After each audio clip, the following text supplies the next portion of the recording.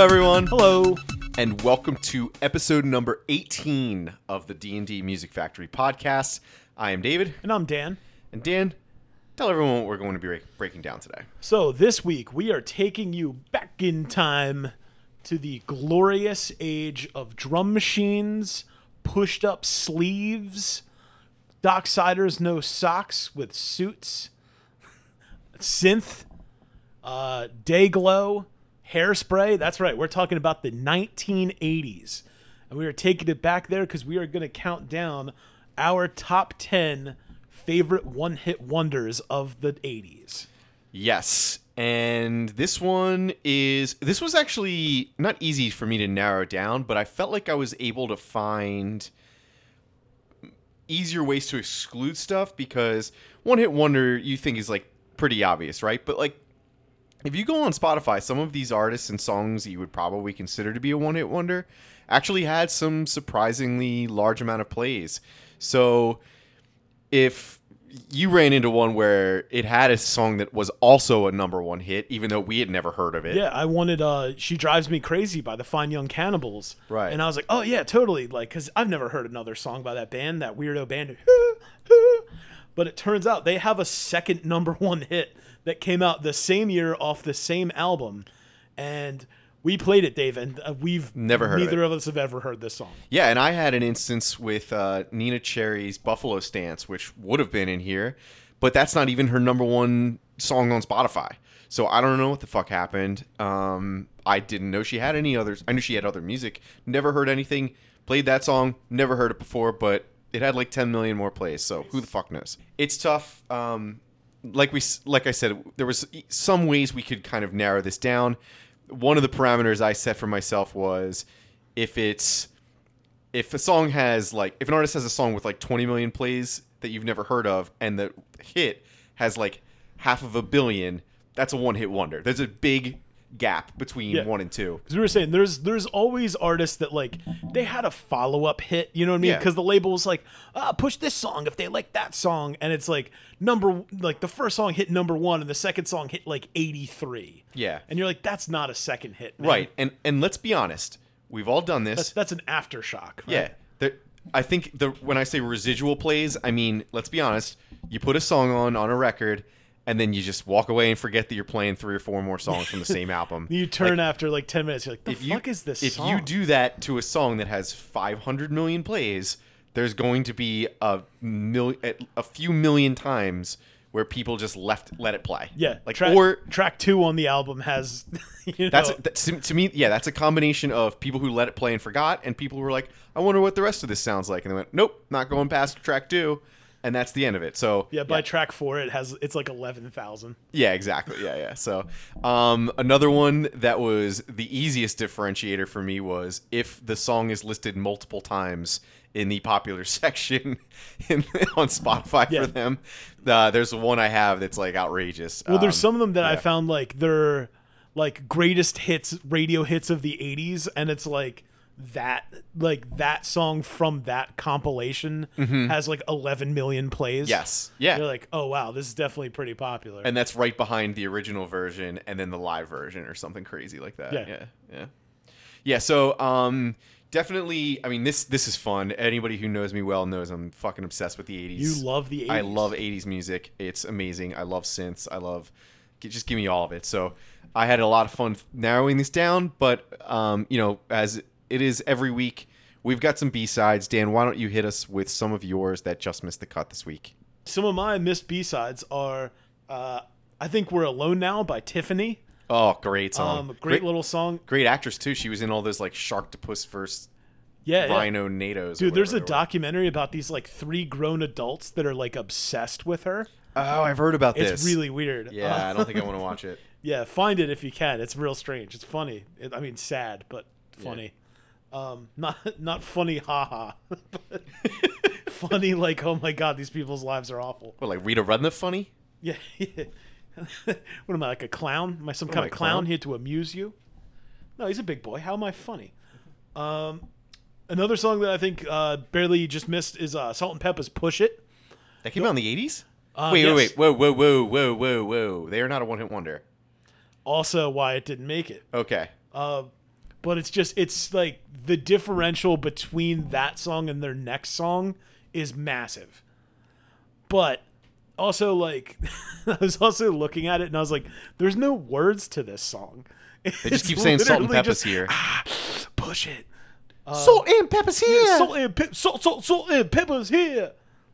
There's like 10 words to the whole song. It's just like, and they're all great. It's just like an 11-minute hype track. Yeah. What's it called? Back to Life by Soul to Soul and Karen Wheeler. Oh, wow. Yeah. A real nice breakbeaty like 80s track. It's so good. And then on the like 80s movie tip, Forever Young by Alphaville. Yes. A great slow dance at the prom sort of track. They have another song called Big in Japan that I don't know if it ever did anything, but it's like I weirdly like that song. And then my number one 80s weirdo, Gary Newman, Cars. He's such a weird Brian Eno kind of dude. He's got so many cool records, but like it was his like one attempt to make a song to like make himself some money. And it's such a great song, but it's so fucking weird. It is really strange. And like the lyrics are strange and his vocal delivery is strange, but he has a bunch of really cool post-punk albums. Even as late as like last year that he put one out that are super cool. So Gary Newman, everyone should check him out. He's really neat. And he has that weird Cars song from the 1980s that I think a lot of people assume is by the band Cars, but it's not. It's by Gary Newman. Right. That's off his record Pleasure Principle, and the cover is just as creepy as you think it'd be. All right, so Dave, what are the songs that missed for you? All right, so this is just in the order that they're in my list here. The song Too Shy by Kaja Gugu. You know the song. You definitely know the song. One Thing Leads to Another by The Fix. Our House by Madness. Oh. Beds Are Burning by Midnight Oil. Der Kommissar by After the Fire. Relax by Frankie Goes to Hollywood. Whip It by Devo. 99 Luftballons by Nina. I'm just going to stop because I'm going to give like 15 other lists away pretty soon. Yeah, we'll just Safety Dance by Men Without Hats too. Oh, and that dance isn't as safe as they say. Yeah, no, definitely not. True by Spandau Ballet, which was also featured and could have potentially made the cut in times when they sing in movies. When what was his name? I forget the guy's name in Wedding Singer.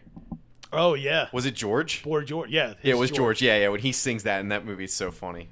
Oh, and Tarzan Boy by Baltimore, which at one point was the #1 worst song I think ever on NPR's like. Maybe not worst ever, but they always do like the Bad Music Friday or something like that. Was We Built This City on Rock and Roll from the 1980s? Yes, but I don't know. Yeah, that's not their only hit though. They had Jane. Well, I mean, technically, Jefferson Starship had Jane. So well, at that point they were just Starship. Yeah, you know what? I gotta get more in depth in my Starship research. To be honest with you, we need to do a granular episode where we just count down. We just get down the different iterations of Jefferson. The 10 best of the Jefferson / Starship spaceship, or just the oral history of the Starship. And here's where it went off the rails, kids. Yep. All right. Well, that's a good place for us to transition. Dan, why don't you hit us with your number 5? All right, my number 5 favorite one-hit wonder from the 1980s. Comes to us from 1989 off the album Stone Cold Rhymin' by Young MC. This is Bust a Move. This song is great. Immediately it kicks off. The little guitar riff kicks in. That's actually it's a sample from an artist called Ballin' Jack. The song is called Found a Child. And it's got drums from another band called Royal Cash Radioactivity that was sampled for the song, basically to build the backbeat for it. But this song is so good, man. It has one of my favorite rap lyrics of all time. Just, next day's function, high-class luncheon, food is served and you're stone cold munchin'. Like, are you kidding me, man? How are you not going to feel good on this? Like, the backing vocal and the chorus, like, you want it. I love this song so much, man. Oh, it's great. It was the 1990 Grammy winner for Best Rap Performance. And it hit number 7 on the Billboard charts. And this is crazy, Dave. So it hit the number 7 spot on the Billboard charts at its peak. Peaked at number 7. And it stayed on the Billboard Hot 100 for 39 weeks in a row. And stayed for 20 of those weeks at the top 40. That's insane. Like, that means this song was everywhere for like half of the year. Yeah. Like for a good 5 months, you couldn't go anywhere without hearing this song. Like that's insane, man. Yeah. That's so cool, and like, it's just, I mean, this song's so fun, man. It is. It for whatever reason, it doesn't feel like an 80s song to me. It feels like a 90s song. It does feel like a 90s song, and I think that's probably why it appeals so much to me, as I am not as dire a lover of the 80s as you are. Not many people are. That's undoubtedly true. Yeah. Yeah. Also, a fun little tidbit about this song is the bass line for the song, as well as in the video, is performed by Flea from the Red Hot Chili Peppers. So was this like the first thing he did? Yeah, is this the first thing Flea did? Yeah. No, man, because the Red Hot Chili Peppers were doing that like funk bullshit in like '84. Oh, really? With like Hillel Slovak and like Oh, yeah, I those guess early, you're right. or even before Hillel, like those early demos were like, I want to say like 85, 86 when they were doing that. That makes sense, actually. Yeah. Yeah. I think maybe because all your songs are like later in the 80s and mine are earlier in the 80s, that I feel like everything is earlier in the 80s. Yeah. So I'm like, 81? How the hell was he? But like, yeah, it wasn't. It was like 88, 89. Yeah. This song's from '89, so like it's the tail end. It's right before they got Yeah. big. So I'm sure this is probably very early in Flea, but yeah, when he was still doing studio work for money. Nice. Yeah, and I think this is like one of those cool like transition-y kind of songs that goes from one decade to another. Like we both said, it sounds and feels more 90s, and I think that's probably because a lot of people heard this and are like, oh shit, like let's sound like that. And I think it's got a lot of that like 80s goofy playfulness to it. Yeah. You know what I mean? Like the the fun, like, Bismarcky kind of like, or like, Heavy D and like the Fat Boys and like that kind of thing before gangster rap took over hip hop. Yeah, it was and everything more- got serious and intense. Yeah, it's definitely a completely different style of rapping that existed back then. It's more like, the Fresh Prince stuff and things like Yep. that. Yeah, exactly. But it has kind of more of a 90s breakbeaty like production to it, more of like a boom bap kind of beat, especially with the sampling. But yeah, it definitely, I agree, feels much more 90s than 80s. Yep. Yeah, so with that, Dave, that is my number 5 pick. So what's up for you? All right. Up at number 5 for me is In a Big Country by Big Country. This is a little bit of a sadder story, I guess, than some of the other artists on here, but sometimes you only do one hit because of a sad reason and not just because like you just, blew your load and only had one creative song in you or whatever. So, this is side 1, track 1 off of their debut album, which is pretty impressive. It reached number 17 on the Billboard Hot 100, and the album reached the top 20 of the Billboard 200. And it was their only single to reach the top 40 in the US. They actually, after the success of this song, performed it at the Grammys and on SNL, which is... The Grammys is more surprising than SNL. I feel like you can get on SNL with like, maybe one hit single. And SNL they definitely do like some more underground kind of stuff. Too. Yeah, because they want to be the one that like gets somebody first. Yeah, they want to break someone. They had Yeah. like Silverchair played.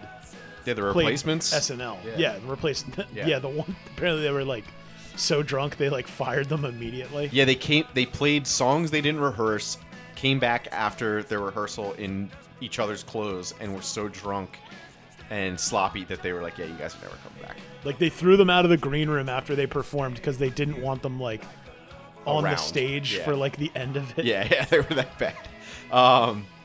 So anyway, Big Country, they had put out a bunch of records. Their second album did okay in the UK, really didn't do anything here. Then on Christmas in 1984, they were part of the Band Aid recording of Do They Know It's Christmas.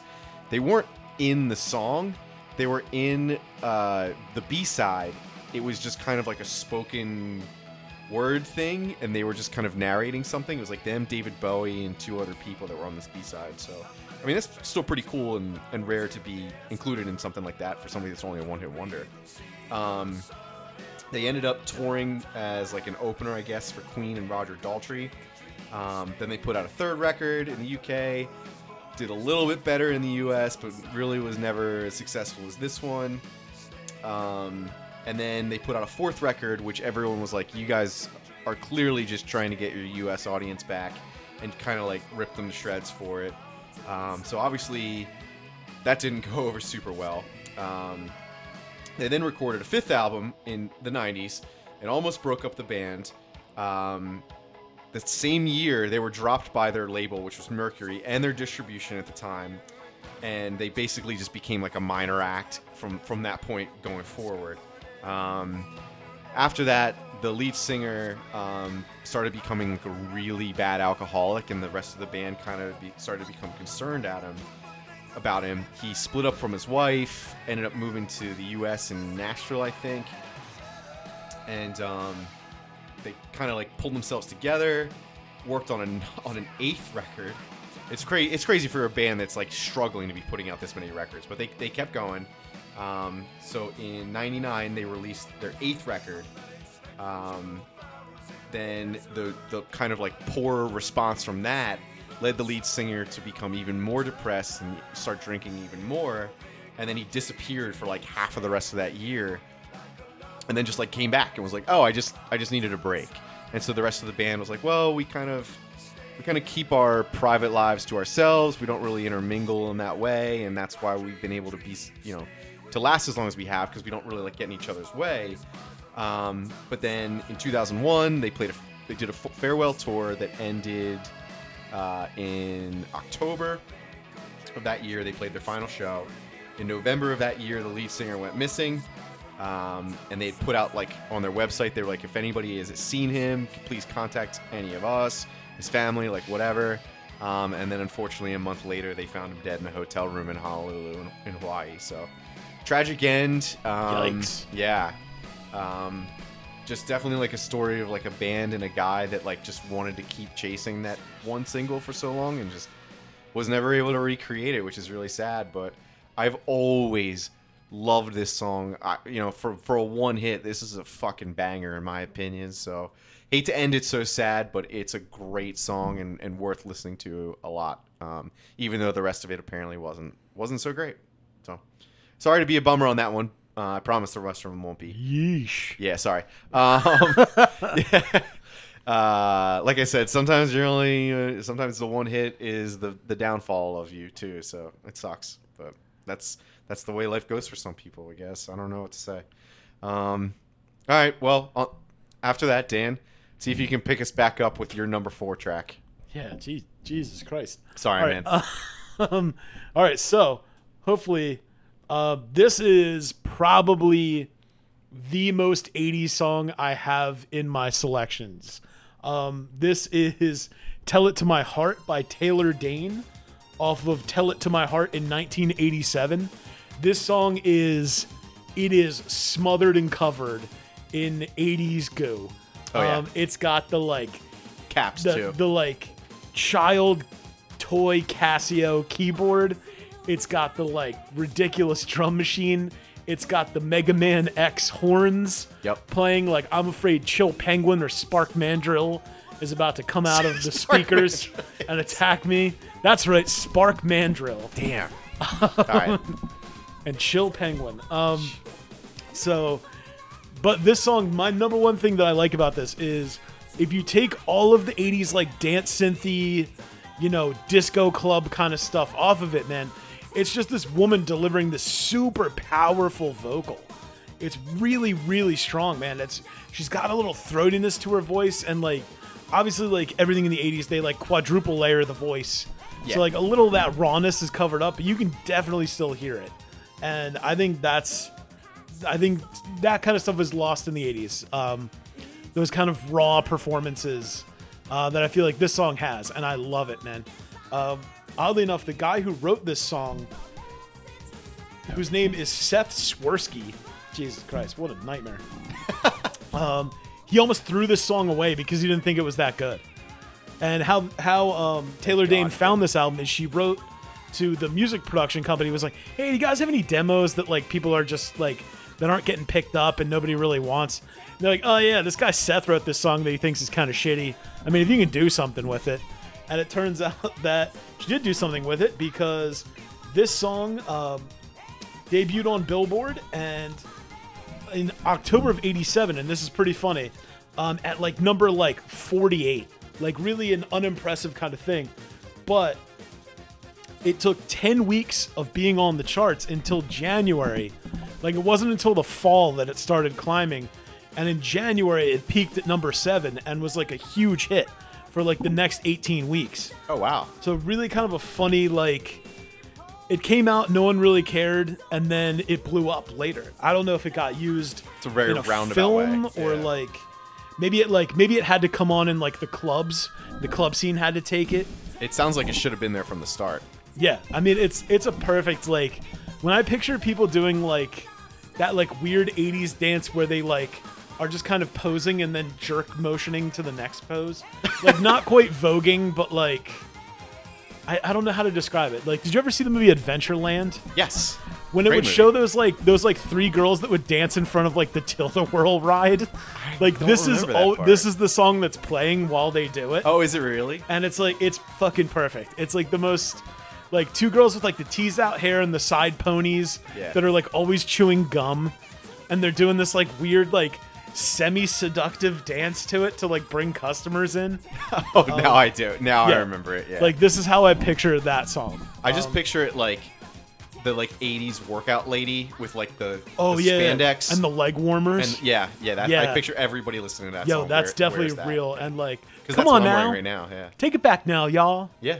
Like they have that little. Oh, dude, my mom used to do all those tapes when I was a kid. Oh yeah. She loved Richard them. Man. Simmons. Yeah. I don't know about, but no, like all the like, what's it called? Like the Buns of Steel Oh yeah. and Yeah, like yeah, all yeah. of those, and like they would come with like a VHS tape and like a step Yep. and like 2 little 3-pound weights. Yeah, because stepping up half of an inch is how you really get your heart Stepping's rate how up. you get that burning, man. That's true. Yeah. So with that, Dave, what is your pick? Your next pick for favorite single? Jesus Christ. With that, Dave, what's your next pick for favorite one-hit wonder from the 80s? All right, up at number 4 for me is "We Don't Have to Take Our Clothes Off" by Jermaine Stewart. And I may have said that I wasn't gonna have any more downers, but this one has a little bit of a downer too. I'm just picturing this song for like weird Christian camp kids, Yes, like singing It's like this their to each anthem. other with Yeah. their purity rings on. So not exactly related, but one, as I'm known to do, based on what we talked about in our first episode. I like to put the windows down and turn the music up real loud when I'm driving in my car. And one day I got stopped. For anybody who's listening to this that's familiar with the general area we grew up in here in the like Montgomeryville, Lansdale area, I was on 309 driving north. Happened to be right next to an establishment called Susie's Lounge, stuck in traffic. Didn't even Yeah. realize it. Just blasting this song as a bunch of the strippers were like walking out of there. And So I'm just like, Susie's Lounge, for anyone that's not from our area, is a very, very deplorable low-grade strip club. yeah, you can call it that. It's a strip club where the lights are on. So I guess it's you- like go-go dancing more No. than like a strip club. no, right? it's a strip club. All right. Yeah, it's just a bad one. So anyway, so this song peaked at number 5 on the Billboard Hot 100, and is listed, like I was saying before, this is listed 3 times in his most popular songs on Spotify. So clearly the only hit. So Jermaine moved to Chicago at a young age and started out as a dancer on the Soul Train TV show. And then at some point, Soul Train moves to LA and he decides not to. So he and a few other people that were on the show were auditioning to be a part of a group called Shalimar. And 2 of the people I guess that he was close with became backup singers. And he just missed out on becoming the main vocalist, and was kind of like relegated to like being a backup dancer, but stuck with him. He then started touring with the group and went on tour in London and met Mikey Craig, who was the bassist of what was at that point the up-and-coming group there called Culture Club. And Oh yeah. their big single had just come out, so they were kind of blowing up. And this guy Mikey helped him get a demo going and recorded that, and then got him actually as a backup singer on an upcoming Culture Club song called Miss Me Blind, which was pretty successful over there. I'm not familiar with that one, but based off of that success and his demo tape and his relationship with Culture Club, he was able to get a deal with Arista Records. And then shortly after that, he put out an album called The Word Is Out, which was just kind of like it was a forgettable record, I guess. Nobody really paid much attention to it. Then, but I think people had started to see that he had like an appeal because he was like a really good dancer and was like dressing really like interestingly. So they gave him another chance. And his second record is the one. It's called Frantic Romantic, which this song was on. And this song was written by two different people. They're kind of like partners, I guess.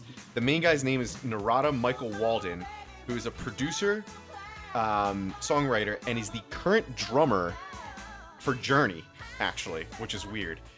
He also produced records for The Temptations, Aretha Franklin, Sister Sledge, Herbie Hancock, Whitney Houston, Clarence Clemens, George Benson, Kenny G, Lionel Richie, and Mariah Carey, and was a drummer for Jeff Beck, the Mahavishnu Orchestra, Chick Corea, Jaco Pastorius, and Carlos Santana.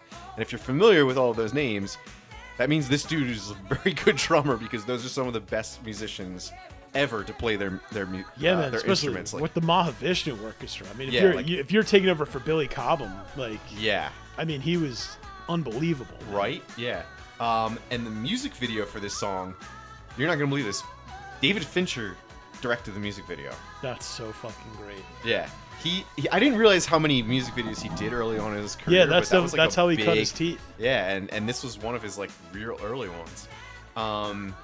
So what's gonna lead into the sad part of the song is the lyrics of the song are kind of about like you don't have to do what everybody's telling you to do. You don't have to go out there and do drugs and have unprotected sex and take your clothes off for people you don't want. And he kind of wrote this song like during like when the AIDS scare was starting. And then as a cruel twist of fate, he gets AIDS and dies shortly before he could kind of like make his way back into the music industry. He got liver cancer because of the AIDS and then was like trying to like record and fight his way back and unfortunately passed. So total bummer. But that was like an 8-year gap in between when this song came out and when he passed away, where he released a few other things. It just never quite lived up to the hype. But super talented singer, super great dancer. It's a bummer. Yeah, R.I.P. man. Yeah, R.I.P. So that's two. Now, I promise, that's the last bummer. I swear. Do you have any more dead people to tell us about? No, everybody else I believe is still alive, as far as my notes suggest. That's the end of the bummers. Sorry, everybody. All right, up next is our song by Nicole Simpson. Yeah, Jesus Christ. Sorry. All right, sorry, everyone. Dan, please bring us back to a somewhat happy place here with your next pick. Okay, so my next pick. Good God, what is wrong with me? What are you doing this week? I don't know. I'm sorry. This is what happens when you give me 2 weeks to get more notes. I start finding out way more sad shit. You dug too deep, Dave. I did. You dug too deep. Way too deep. That's the problem. I need to be reeled in. I need a tiny window and a tiny amount of brain power to do very little research. That's what I need. You cast the rod and you're pulling up like angler fish. Man. I am. Yeah, you know what? From the fucking dark depths. Yes. Yeah, those little guys with the weird little like light bulbs on their heads. Yeah, that's what I'm fishing for now. The angler fish. Yeah, so don't let me do this again. Or that one that like deflates when you pull it out of the water. Oh, the blobfish. The blobfish. Yeah. All right, so my next pick for favorite one-hit wonders from the 1980s is the arguably my favorite duo of the decade. Or I'm sorry, my favorite duet of the decade. This is Don't You Want Me by the Human League off their 1981 album Dare. This song is so great, man. Like, oh yeah, I was working. Like, it's so good, man. The duet aspect of this is incredible.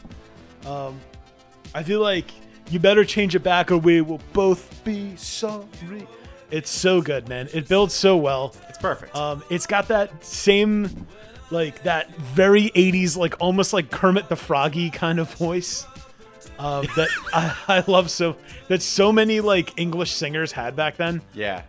It's like the super mumbly was 90s singers. It is the yowling of the 90s in the 80s was trying to do that like deadpan like this is the song about what we're singing. Like that's like that's what they're all doing. Every single person. And it's so ridiculous. Like I don't know who the fuck started that, but like Jesus Christ, bro, it's everyone. Yeah. Like it's up, you know, it's the from the 90s. It's just that.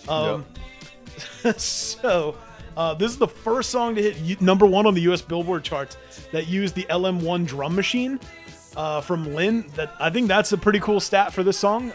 Yep, actually one of mine uses that as well. Yeah, it's I mean it's pretty wild that like that was I remember for a while like when you hear stories about studios and like when those first were coming out, like producers and everybody were like, that's so fucking dumb. They're like, no one's ever gonna want to hear that. Sure enough, it became the, you know, it's like the gated reverb drum, like the cannon shot snare. Yep. That became so synonymous with the 80s. But this song was number 1 on the Billboard for 3 weeks. It is also the highest selling single of 1981 and the 5th highest selling single of the decade. Like, that's crazy, man. This is the 5th biggest selling song of the 1980s. That's nuts. I mean, it's just like, oh man, I wish more couples would stop singing that fucking song from A Star Is Born at karaoke and sing this song.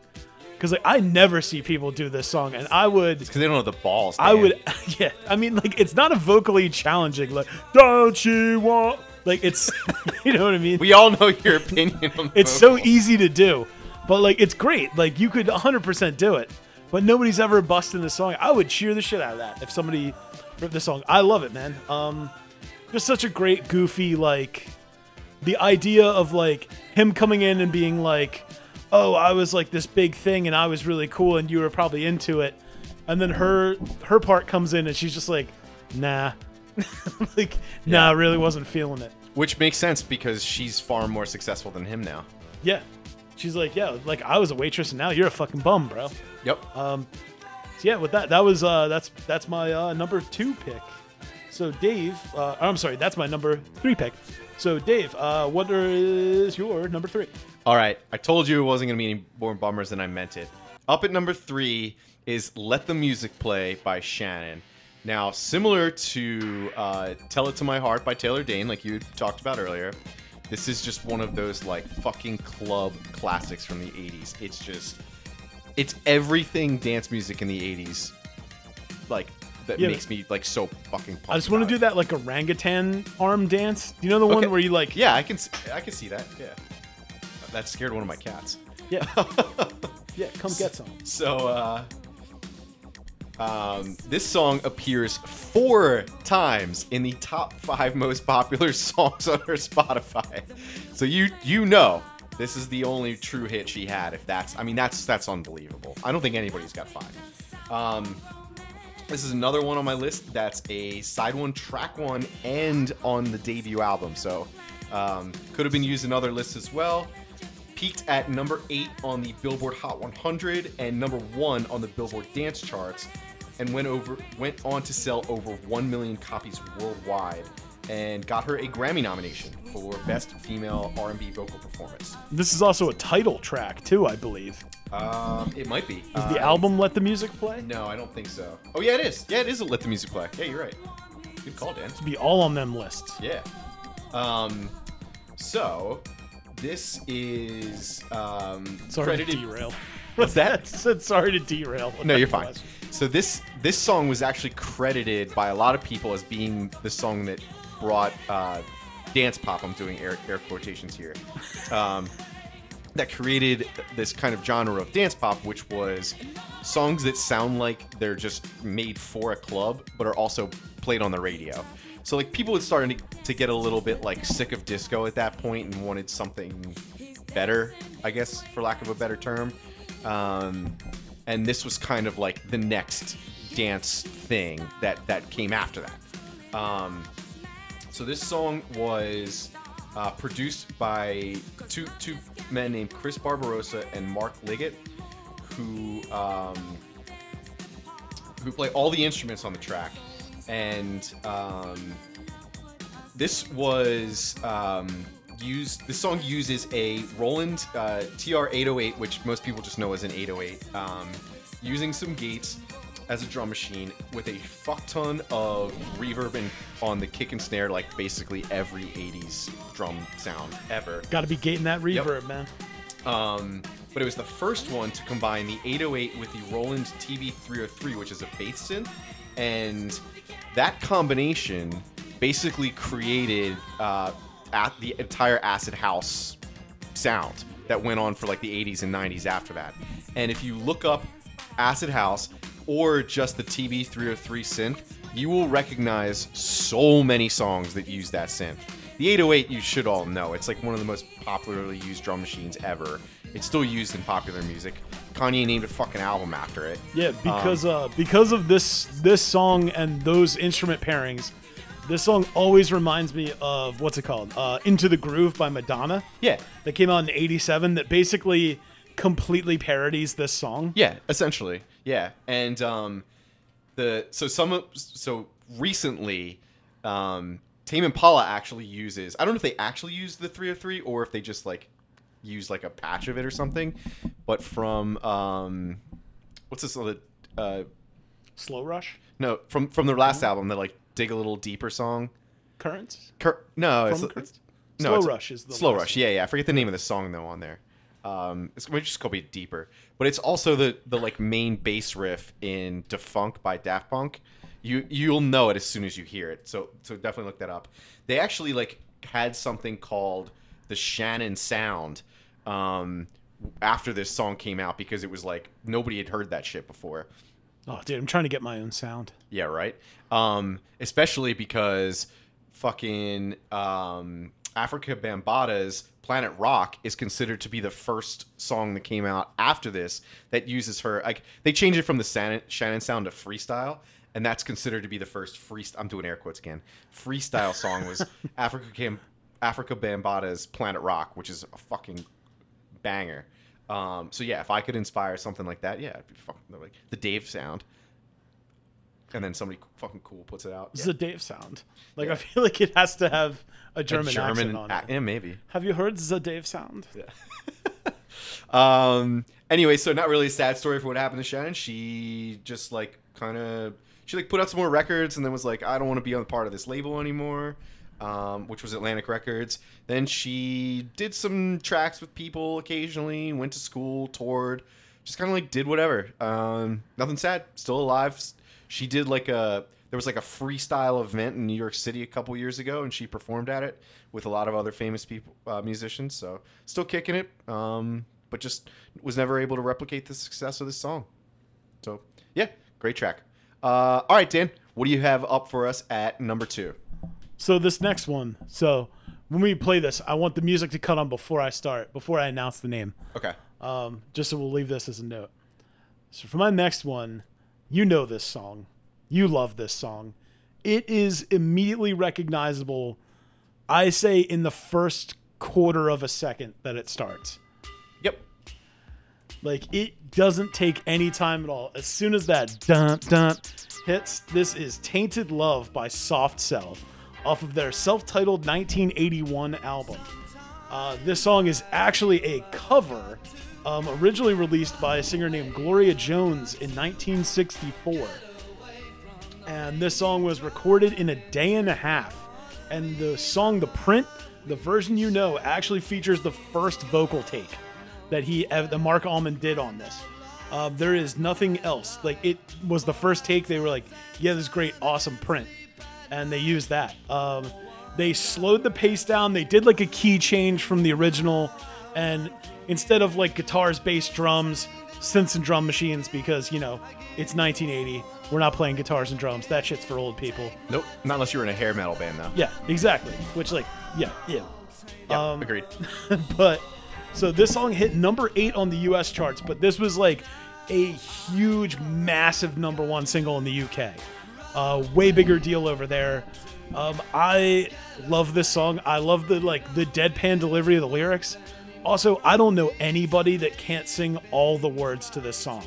Like, literally every word. It's like, it's one of those songs you can hear twice and you know the entire song. It's perfect. Like, oh yeah. the build-up in the pre-chorus is just so perfect, and then the chorus that just is just like it's almost just a riff, like because it just says "tainted love," Yeah. and like that's it. The rare, single phrase chorus. Yeah. Hard to pull off. And like the backing vocals of just the woes and everything are so great. And then when he finally cracks out of the deadpan for the "Don't Touch Me," it's so good, man. The bass line on this is fire. The weird the hand claps for the dun dun, it's so perfect, man. It's so 80s goth, Yes. you know what I mean? Yes. It's so incredible.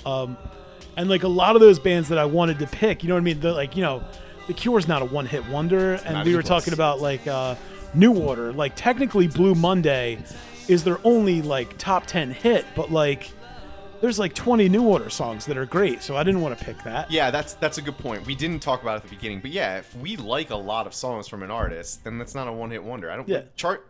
The only reason we bring up Billboard chart stuff on here, and I do it a lot, I know, but it's only just to illustrate how overall popular it is. It doesn't mean that means No, more it's to us. not this is why it matters. But Right. when you're doing a bit about one-hit wonders, you're like, oh, well then we got to talk about it being a hit. Exactly. You know what I mean? If Yeah, it's a hit, then I want to tell you how big of a hit it was. Right. Yeah, exactly. Like I said, it just kind of pushes the narrative a little bit further. It's here's all the reasons why I like it, but here's evidence as to how many other millions of people liked it. Yeah, this is a huge song, and put some respect on their name. Absolutely. All right, so with that, Dave, I mean, I don't really have. There's not a ton of backstory about Soft Cell. Yeah. It's a two-piece synthwave dance band. They put this you mean song you don't out. have a really sad death story you wanted to share with everybody like me? No, neither Okay. of them killed themselves or Okay. did anything. At least not through the 20 years that I read into. I didn't get into their life in the 2000s. So yeah. I mean, But I'm yeah, sure they're fine. That's like I said, just don't give me so much time. Yeah, Okay. got to keep them on a short leash, folks. Yeah, exactly. All right, so Dave, up next, what is your, I guess your second favorite hit from the 1980s? Yep. One hit wonder. Second favorite one hit wonder. Fair, yes. Because if it was just hits, brother, that's a whole other podcast. So up at number 2 for me is "Come On Eileen" by Dexy's Midnight Runners. Kind of stole this one from you. I was so mad when you sent me your list first. I was gonna That's why I did it. That's I was why gonna did. suggest we come in because I was like, I know we're gonna have some of the same songs, so let's do. You say your number 5, I'll say my number 5. You say your number 4, I'll snake say my draft. number 4, Yeah, the and snake snake draft it. Yeah. So Which we almost did for wrestling, and Yeah. I'm surprised. I mean, there was a lot we chose from here, but you know what, man? You took Smooth from me, and you took American Football from me, and I forget what I took from you, but I think we're even. you now. took Army. Army from Ben Folds. That's right. Yep. All right, so now we're even. So Oh, this song's so fucking good. it's amazing, and shout out to Steve Godowski if you're listening to this podcast. This I think was his favorite song ever. A good friend, mean, and listener of the podcast. An 80s dance song with banjo and violin. Yeah.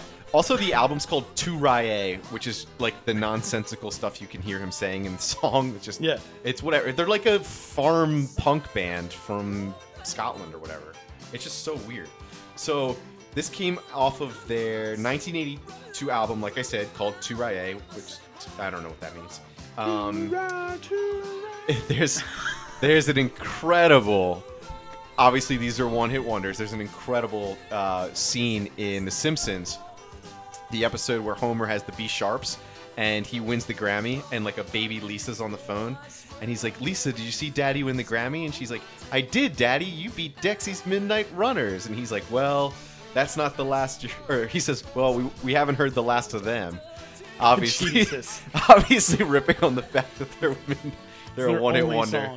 song. Which is just fantastic. Leave it to The Simpsons. So, if you go on Wikipedia, you will notice that this band has 46 previous members listed. 46. Wow. That's impossible.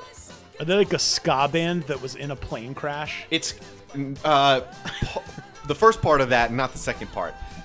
Unless the plane crash is the lead singer being a giant asshole. 'Cause Nice. That's what happened. They had 16 members quit the band before this song came out.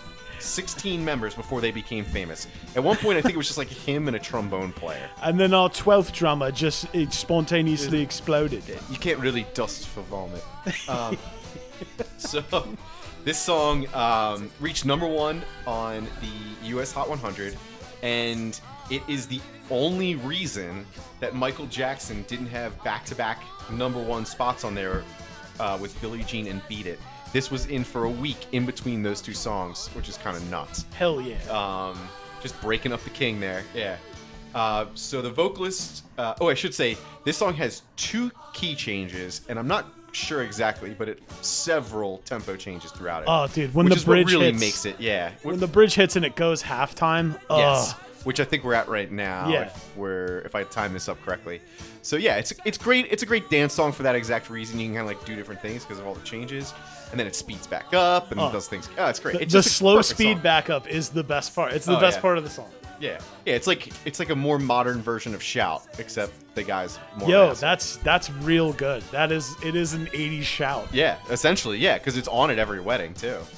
So the vocalist's name is Kevin Rowland, and he originally claimed that this song, that Eileen is like a girl from his childhood who was friendly with him, and then later in life he started getting these like sexual feelings towards her. But then, I guess now, he's said that it was just like how he felt the Catholic Church like repressed everyone's feelings, which I don't know. I don't like when people change the meaning of things. Maybe it was just to blow people off earlier. Yeah, we're looking at you, Elton John, Candle in the Wind. Yeah, or maybe Yeah, he's just fuck. yeah, I don't like that. Just stick to your guns. If you're blowing us off, say you blew us off for a time, so we at least know the difference. So anyway, this guy Kevin Rowland was just a giant asshole. He would make them do like essentially like 9 to 5 practices every day, and like nobody was allowed to drink or do anything fun essentially ever. He's basically the reason there's so many members. It sounds like he was just super controlling, and Just picturing him coming over like the studio monitor, like, lunch is canceled today due to a lack of hustle. Deal with it. they've all got a buddy system. Yeah. Body. It's so good. So he like at one point like all the like violin or whatever strings players, I don't know. I guess they have like a different Irish string or Scottish thing in there that I'm not familiar with. They all quit or got fired. Doesn't matter. He brought in new ones and would just like change their names. He'd be like, no, you're this. It sounds more Scottish or Irish.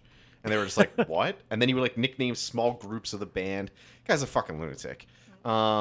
Yeah, what an egomaniac. Yeah, and he there's like multiple quotes about how him saying like, it's my band, these are my songs, just like a fucking nut job. So obviously that many people were turned off by him because that's 46 previous members. There's active members according to Wikipedia, or current members. So there's more. So there's more. They're up to maybe 50 members right of because of Texas one Midnight man. Run. All right, Dan. What is your number 1 hit? Number one. Number 1 one-hit wonder from the 80s. My number one hit wonder from the 80s. I think this is probably going to surprise a lot of people It surprised me. because this is not a song from the 1990s, which I think a lot of people attribute this song to. This song was released on the year of my birth in 1988. This song is Fast Car by Tracy Chapman, off of her self-titled album, as I said, released in 1988. This song hit number 6 on the Billboard charts at its peak position. And while she had a follow-up hit talking about Revolution that some of you may know, as it's also on this album, that song peaked at like number 70. So that shit doesn't count. Yeah, that doesn't count. This album went 6 times platinum. And I mean, I love a lyrical narrative song. And this song is just, it's full of, at the start, heartbreak of like a rough childhood, and then there's so much hope in it, and then it just kind of ends with like, I don't even know what I would call it, like a melancholy is kind of how it finishes. It's such a heartbreaking song, and especially the like, how would I describe it? Like the near a cappella like delivery of the song. How it's just her and the guitar for the first, I would say like the first half. Yeah. Before the drums finally come in the chorus. It's so good. No backing vocals, no built up multi-tracked chorus. It's just this very simple, delicate, gorgeous song, man. Oh, it's beautiful. I love it so much. It's perfect. Like, it's one of those songs that, like, if you own an acoustic guitar and you know how to play, you owe it to yourself to learn how to play this song. Because, like, if you just hit the ba-na-ba-ba, you'll see everybody turn their head. Oh, yeah. Because, like, you know, you're not just some dick, oh, here's Wonderwall. It's like, oh, shit, no, that's a great song. Like, is that guy going to play this song?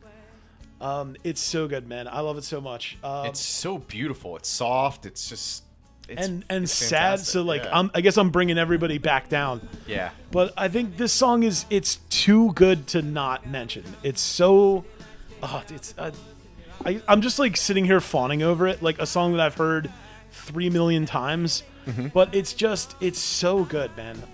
I can't like fully articulate exactly why I like it so much, especially but there's not a lot of these songs that are, especially in the 80s, that were like super melancholy and from a female perspective. Absolutely. Like, I mean, there were a lot of sad boys in the 80s, you know what I mean? The Cure existed and stuff like that. And Sure. Obviously there was like Susie and the Banshees, but like this was like a pop, like college radio song, man. Yeah. The closest thing I can think of is like This Woman's Work, like something like that. Yeah. But like, that's still, yeah. But you're right. There's just not a lot of it. Like, there's no drum machine, there's no synths, there's no. Nope. It's just like, and that's why initially when she came out, she had a really hard time trying to find a record deal, because all the labels would hear these demos and go like, "The fuck is this, man?" Yeah. Like, where's your giant loud snare? Where's Yeah, Phil like, Collins? how are people gonna cut rails to this, bitch? Like, Yeah. they were like, this is not like, this is not gonna work. Yeah. Like, you know, nobody's skiing the fast car, bro. But I Are mean, you a shark? Yeah. Like, You a shark or a sheep? Yeah. My only regret is getting Is bonitis. having bonitis. Yeah, that guy cannot do his thing to this song. Oh, he was so But good. fuck that guy. Oh man, that was a great character. Oh, it's perfect. So also, one cool stat that I thought about this, there's really not a lot written about Tracy Chapman. She's a pretty private person. Oh, interesting. So a lot of info about her isn't really known, and she did a follow-up record or two, but like, and she has some like later writing credits. I think she did what a lot of 90s and late 80s, early 90s people did, where they wrote a hit song and then they were like, you know, I'm pretty good at writing songs. Why don't I just do this? Yeah. And so Smart. rather than stay in the limelight, she just writes songs. And have to tour all the time, because back then that was like, 11 months out of the year you had to be on the road. Yeah, but also back then you could make money from having sales. a record. Yeah. You know what I mean? could. Album sales made money. $20 a pop for a CD or tape. Like, you know what I mean? You could live off that. Yeah, that's true. Especially when there was far less game in town and you were one of only several things that were sold in the store. Like, Yeah, 25 new releases every week. Yeah, it was completely different. But the one cool stat that I did find about this is Pitchfork. If you know them, Pitchfork, generally very cynical, cool kids that hate everything that's popular. Yep. But they named this song as the number 86 out of the top 200 song of the 1980s. Very cool. This is the 86th best song of the decade, according to them. Nice. And I might rate it higher because it's one of my favorite songs of that decade, and it should be yours too, because it's beautiful and it's great, and it doesn't sound like. I think that's the biggest. That's what I'm trying to fawn over, and that's my biggest reason for liking it. Is there is not another song that sounds like this at all. Your favorite 80s song is the one that doesn't sound like it's from the 80s. Doesn't sound like it's from, but it doesn't sound like. Does it sound like it's from the 90s because everyone heard it and went, "Oh, I want to do that"?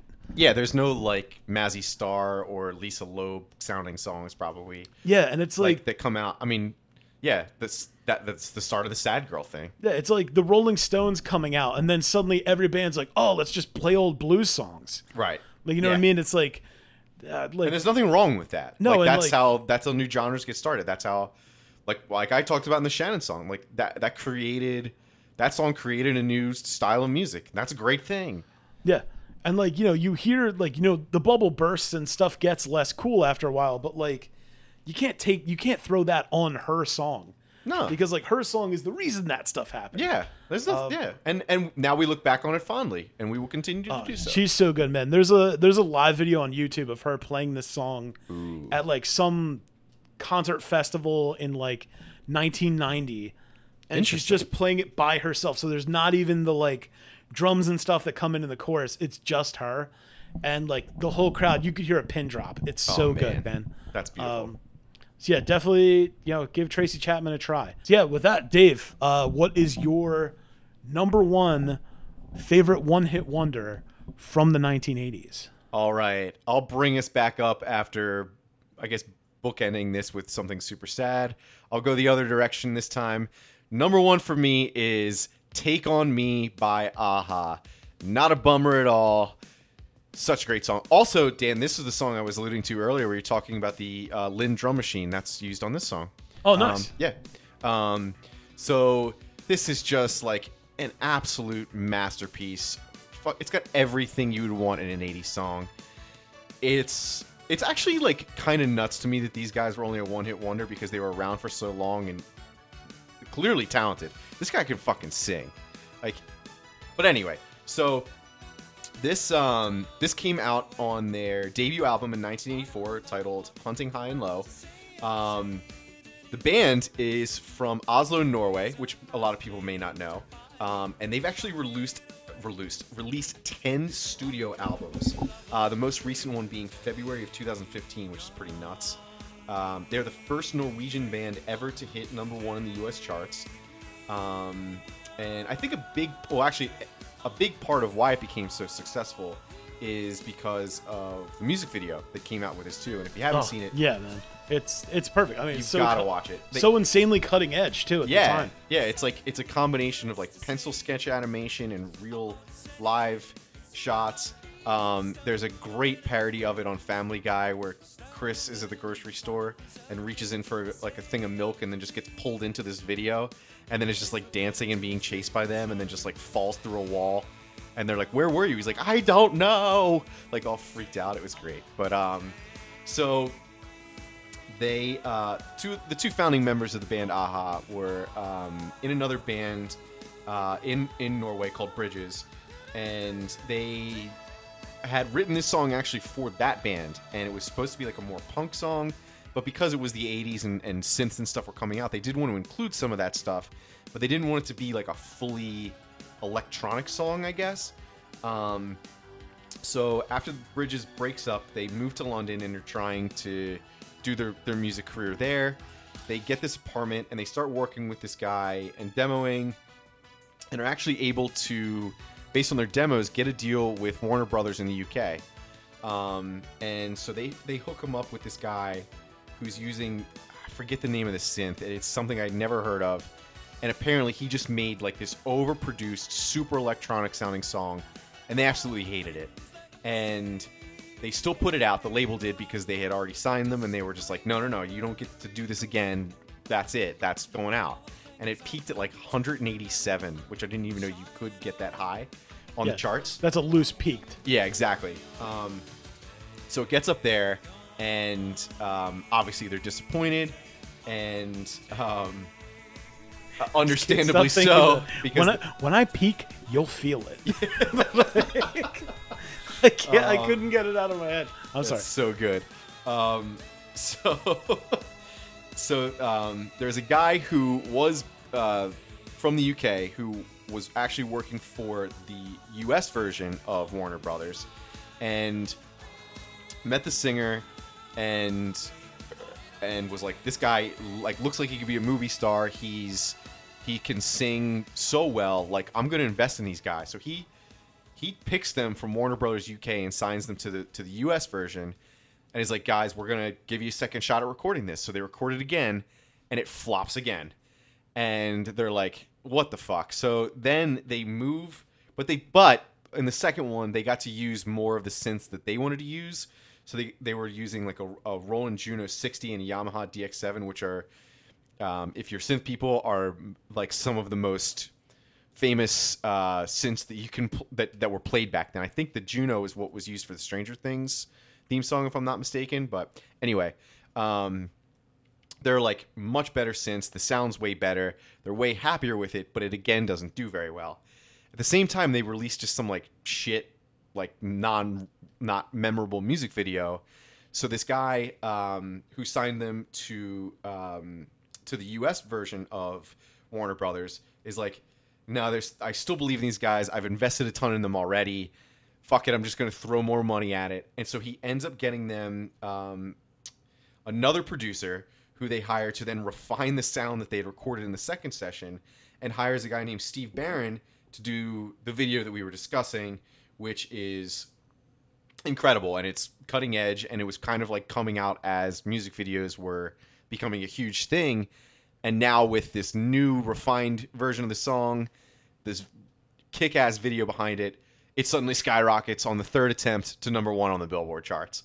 So I don't know if there's any other songs that have like kind of been recorded and released and then re-recorded and re-released so many times to end up becoming number 1, but I thought that was really fascinating. It's just really a strange journey for a song to go through, in my opinion.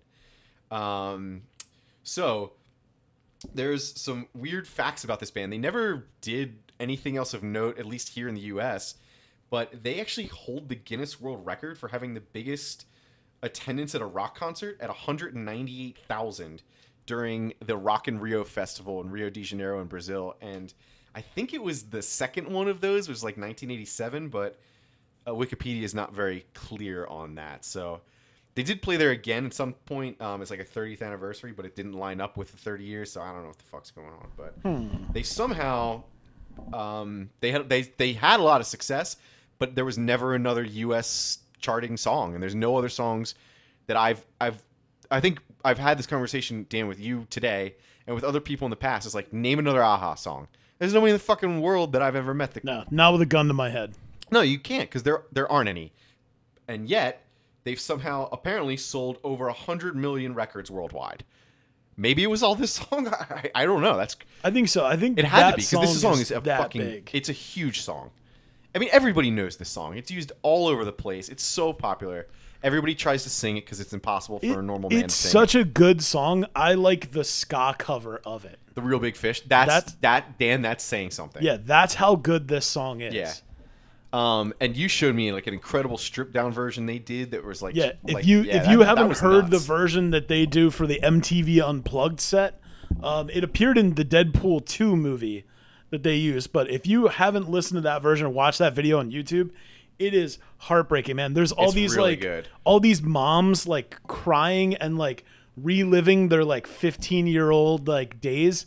It's so adorable, man. And it's like they like key change the song a little bit, and it's way more like, it's almost with like a pump organ and an acoustic guitar. It's really really somber and like intimate, and like you feel, even from the video, you feel like you're in the room. Yeah. And obviously the guy could sing. Like I said, that exec basically was like, no, I'm taking a chance on these guys. Yeah. Like, I believe in these guys. And like, and even though it was one hit, it was a huge hit. Yeah. And that bro has aged like a fine wine. He is still insanely handsome, man. It's ridiculous. Yeah. One of my favorite parts of this song is when he just makes the random like little like noises throughout. He's like, bah, bah, bah. Like, if you listen closely, like you can hear him just doing some of these like little riffs throughout it. I feel like the lyrics, awesome. The lyrics to me are very clear that like English is the second language. Yeah. Because it's one of those like, when you see the lyrics and like how the phrases are made, it like sounds like when you do like Google Translate. Yes. Like when I try to like, when I take like a Spanish phrase and try to put it to English, and I'm like, correct. Yeah. This is weird. Yeah. Like this isn't how, like it has the words right, but the flow's wrong. Yeah, exactly. It's a strange set of lyrics for the chorus, but it worked. And the way he sings, it's the only reason those words are memorable. No, it's perfect. And I mean, like, goddamn that high note. Oh, yeah. Another just fucking great. All these are great songs. All of these were great. What a fun episode this was. I think this is going to be a number one week for people to get at the playlist. Yes, because like this is awesome. Yeah, and this might be the first week we leave some of our near misses on. I'd love it because I'll do it. We'll just give you a sick 20-25 track playlist. Oh baby, Yeah, of like these excellent 80s songs. Yep, and luckily for you, I won't be researching the life and death of all of them, so you'll just be able to listen to them and if you dare, look up their Wikipedia page on your own. Dave will have an attached addendum for this to let you know the horrors that have befallen every person that's written a song in our picks. Oh, well, little peek behind the curtain, everyone. We're going to have another little bit of extra time here as this is late summer and we're both getting our vacation weeks in. So watch out because I've got another 2 weeks of research to do, baby. This next one's going to be dark. Yeah, we're going to have to pick like favorite like childhood or songs from childhood or like favorite songs Barney sang to the kids. No, wait, dude. Then your song's going to be like Fred Rogers and you're going to like have me bawling on the fucking chair. Like, remember when he was nice and sweet and taught everybody to love themselves and then he died? Oh, God. Now I'm sad. All right, well, let's end it on a high note. That's our list. Take a listen to the accompanying playlist. Like we said, we're gonna throw some of our B-sides in there this week because we just love sharing music with you all. And this is one where there's a lot of fun ones and some that maybe we'll include some that had like one or two other close hits that we didn't include because of that. So follow us on Spotify for that. Follow us on social media for all of the updates and some discussion on what you thought of the podcast, what songs you would have chosen instead. Maybe you've got a hair metal song that you thought was better than everything that we chose. Probably not, but give it to us anyway. And don't forget to like and subscribe to the podcast on whatever your favorite platform is so you get real-time updates on when new episodes are released, just in case you're not able to pay attention to us on social media. Dan, tell everyone where they can find us. All right, you can find us on Twitter and Instagram under @D&D Music Factory. That's the letter D, the letter N, and the letter D again, followed by Music Factory. You can find me personally at Lukewarm Steve Austin on Instagram and Dave at @DF Hughes Jr. on Twitter and Instagram. And of course, if you'd like to hear this week's songs without any of our witty banter or input, the weekly playlist can be heard on Spotify. Search under D&D Music Factory for playlists, and you can subscribe to make sure you get notified when the list comes up each week. All right. See you next Tuesday. See you next Tuesday.